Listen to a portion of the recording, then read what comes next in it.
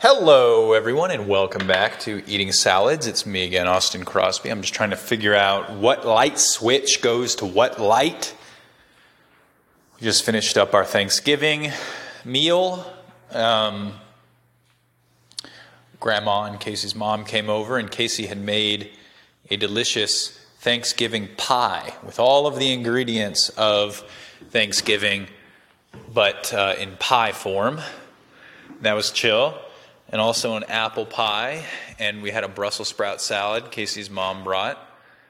So, yeah, it was chill enough, I guess. Man, in preparation today, you do a little bit of cleaning, but I'm going to have to say, it's like 7:30, and of course it was a small thing. It wasn't a big party or anything, but we're pretty much done cleaning up.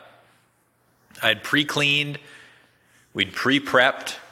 I ran the dishwasher and unloaded the dishwasher before anyone even came. So we had an empty and open dishwasher, basically. And super efficient, let's put it that way, right? We're totally cleaned up. It's just how I like it. I also had gone, of course, the Roomba ran. I know you guys love hearing that.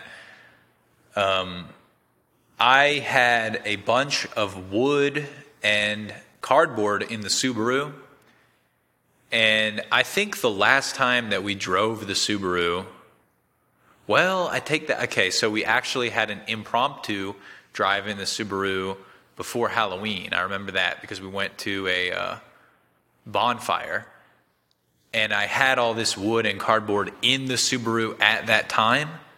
And then there was a bunch of drunk people, a bunch of drunk adults, let's call them, who needed a ride home. And they asked, oh, you're going that way?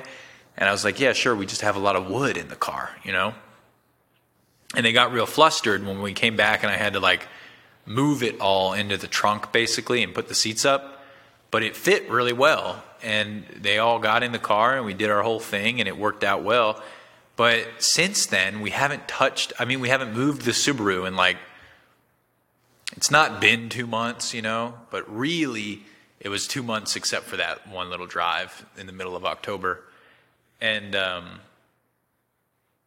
don't know, I took it upon myself to go to the recycling center, I guess is what I'm trying to say. And I had spent 30 minutes with a hammer pulling all of the nails out of the wood. And thinking, I can recycle the wood at the recycling center too. And then I got there, recycled all the cardboard, got complimented on my Gremlins t-shirt. And then I was like, it's a paid thing to get rid of the wood, weirdly enough. And then I pull up and he's like, nope, we don't take that kind of wood. And I was like, okay, cool. So came back home, and I filled our trash can full of wood. And everything that stuck out so it wouldn't close, I took a reciprocating saw, and I sawed it down and stuffed it in. So we have, basically the world's heaviest trash can. It would only be heavier if it was full of water, I feel like, right? And that was the thing I did today. That was cool. Other news. You guys know I've been digging the Twitter stuff. I've been aggressively trolling people online now. I feel like I am, empowered by Elon Musk to troll people. So, there's a gun YouTuber called Garand Thumb, and I didn't follow him on Twitter. I do now, but he tweeted something along the lines of, older firearms are much more aesthetic. And I think the most maybe precise, the way you could describe me maybe, and I know this sounds pretentious, and we'll get into this, we'll unpack it here in a minute, is an aesthetic philosopher. I think that I most am fascinated with the philosophy of how things should look, what that evokes, etc. Well, I responded to Grand Thumb saying that old guns are more aesthetic. And I was like, yeah, maybe if your aesthetic is alcoholic grandfather, abusive grandfather, I think I even said. That's just an example. Another example, someone then, I saw a tweet that was a photo of a Glock with a fully auto sear strapped to the back of it. And they were like, what does this do? And I was like, oh, it makes it safe for you to fire it into your mouth. That kind of thing. I saw someone commented on, this is on YouTube, on a review of the Ford F-150 Lightning. This boomer was like, what about a quote, EMP, crying face emoji, LOL, I'll stick with my gas truck. And I responded in all caps, eat my pussy? Question mark. We'll see if he ever responds to me. So it's just those little things, right? I'm not threatening anybody. I'm not doxing anybody.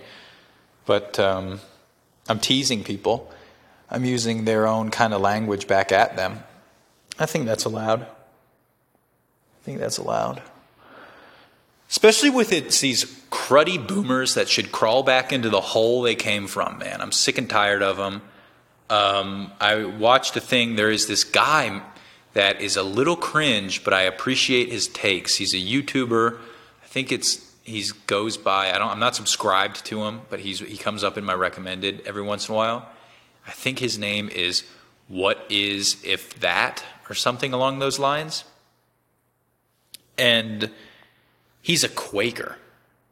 So that's kind of bizarre. And he's a self-prescribed conservative, which I think is terribly cringe, right?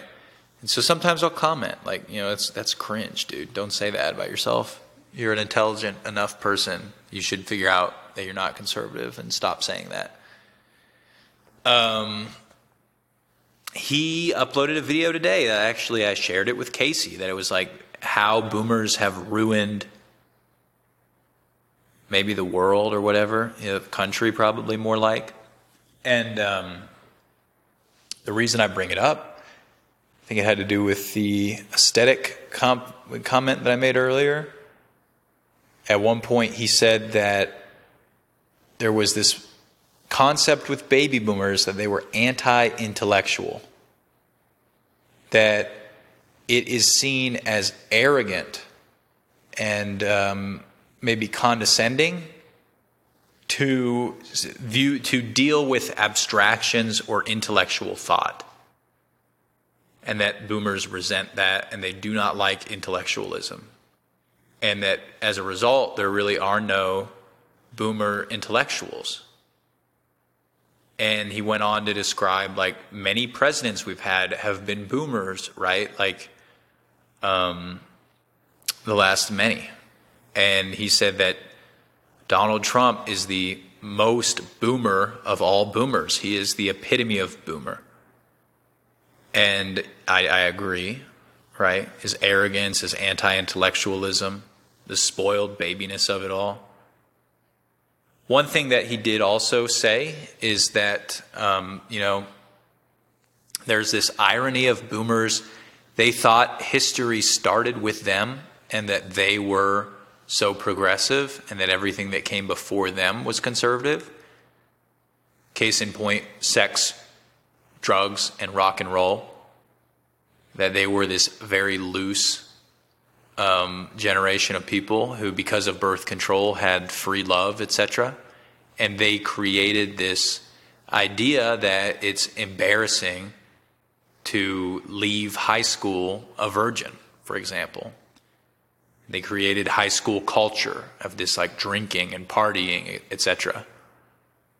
And now, though, they are seen as conservative, and they've morphed into this conservative beast who don't like the progressive youth of today. And how ironic that was, because that was the situation that they were in, and they didn't stick with it, did they?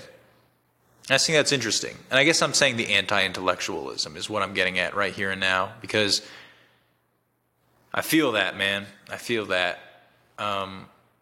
There's been something I've been chewing on the last few days. Never mind. I don't want to say it. I don't want to say it on the podcast, man. I've never said it out loud. I've never told anybody. It's a secret that I have that I know. I'm going to only tell strangers. You know what I mean? Anyway, thank you very much. Come again tomorrow.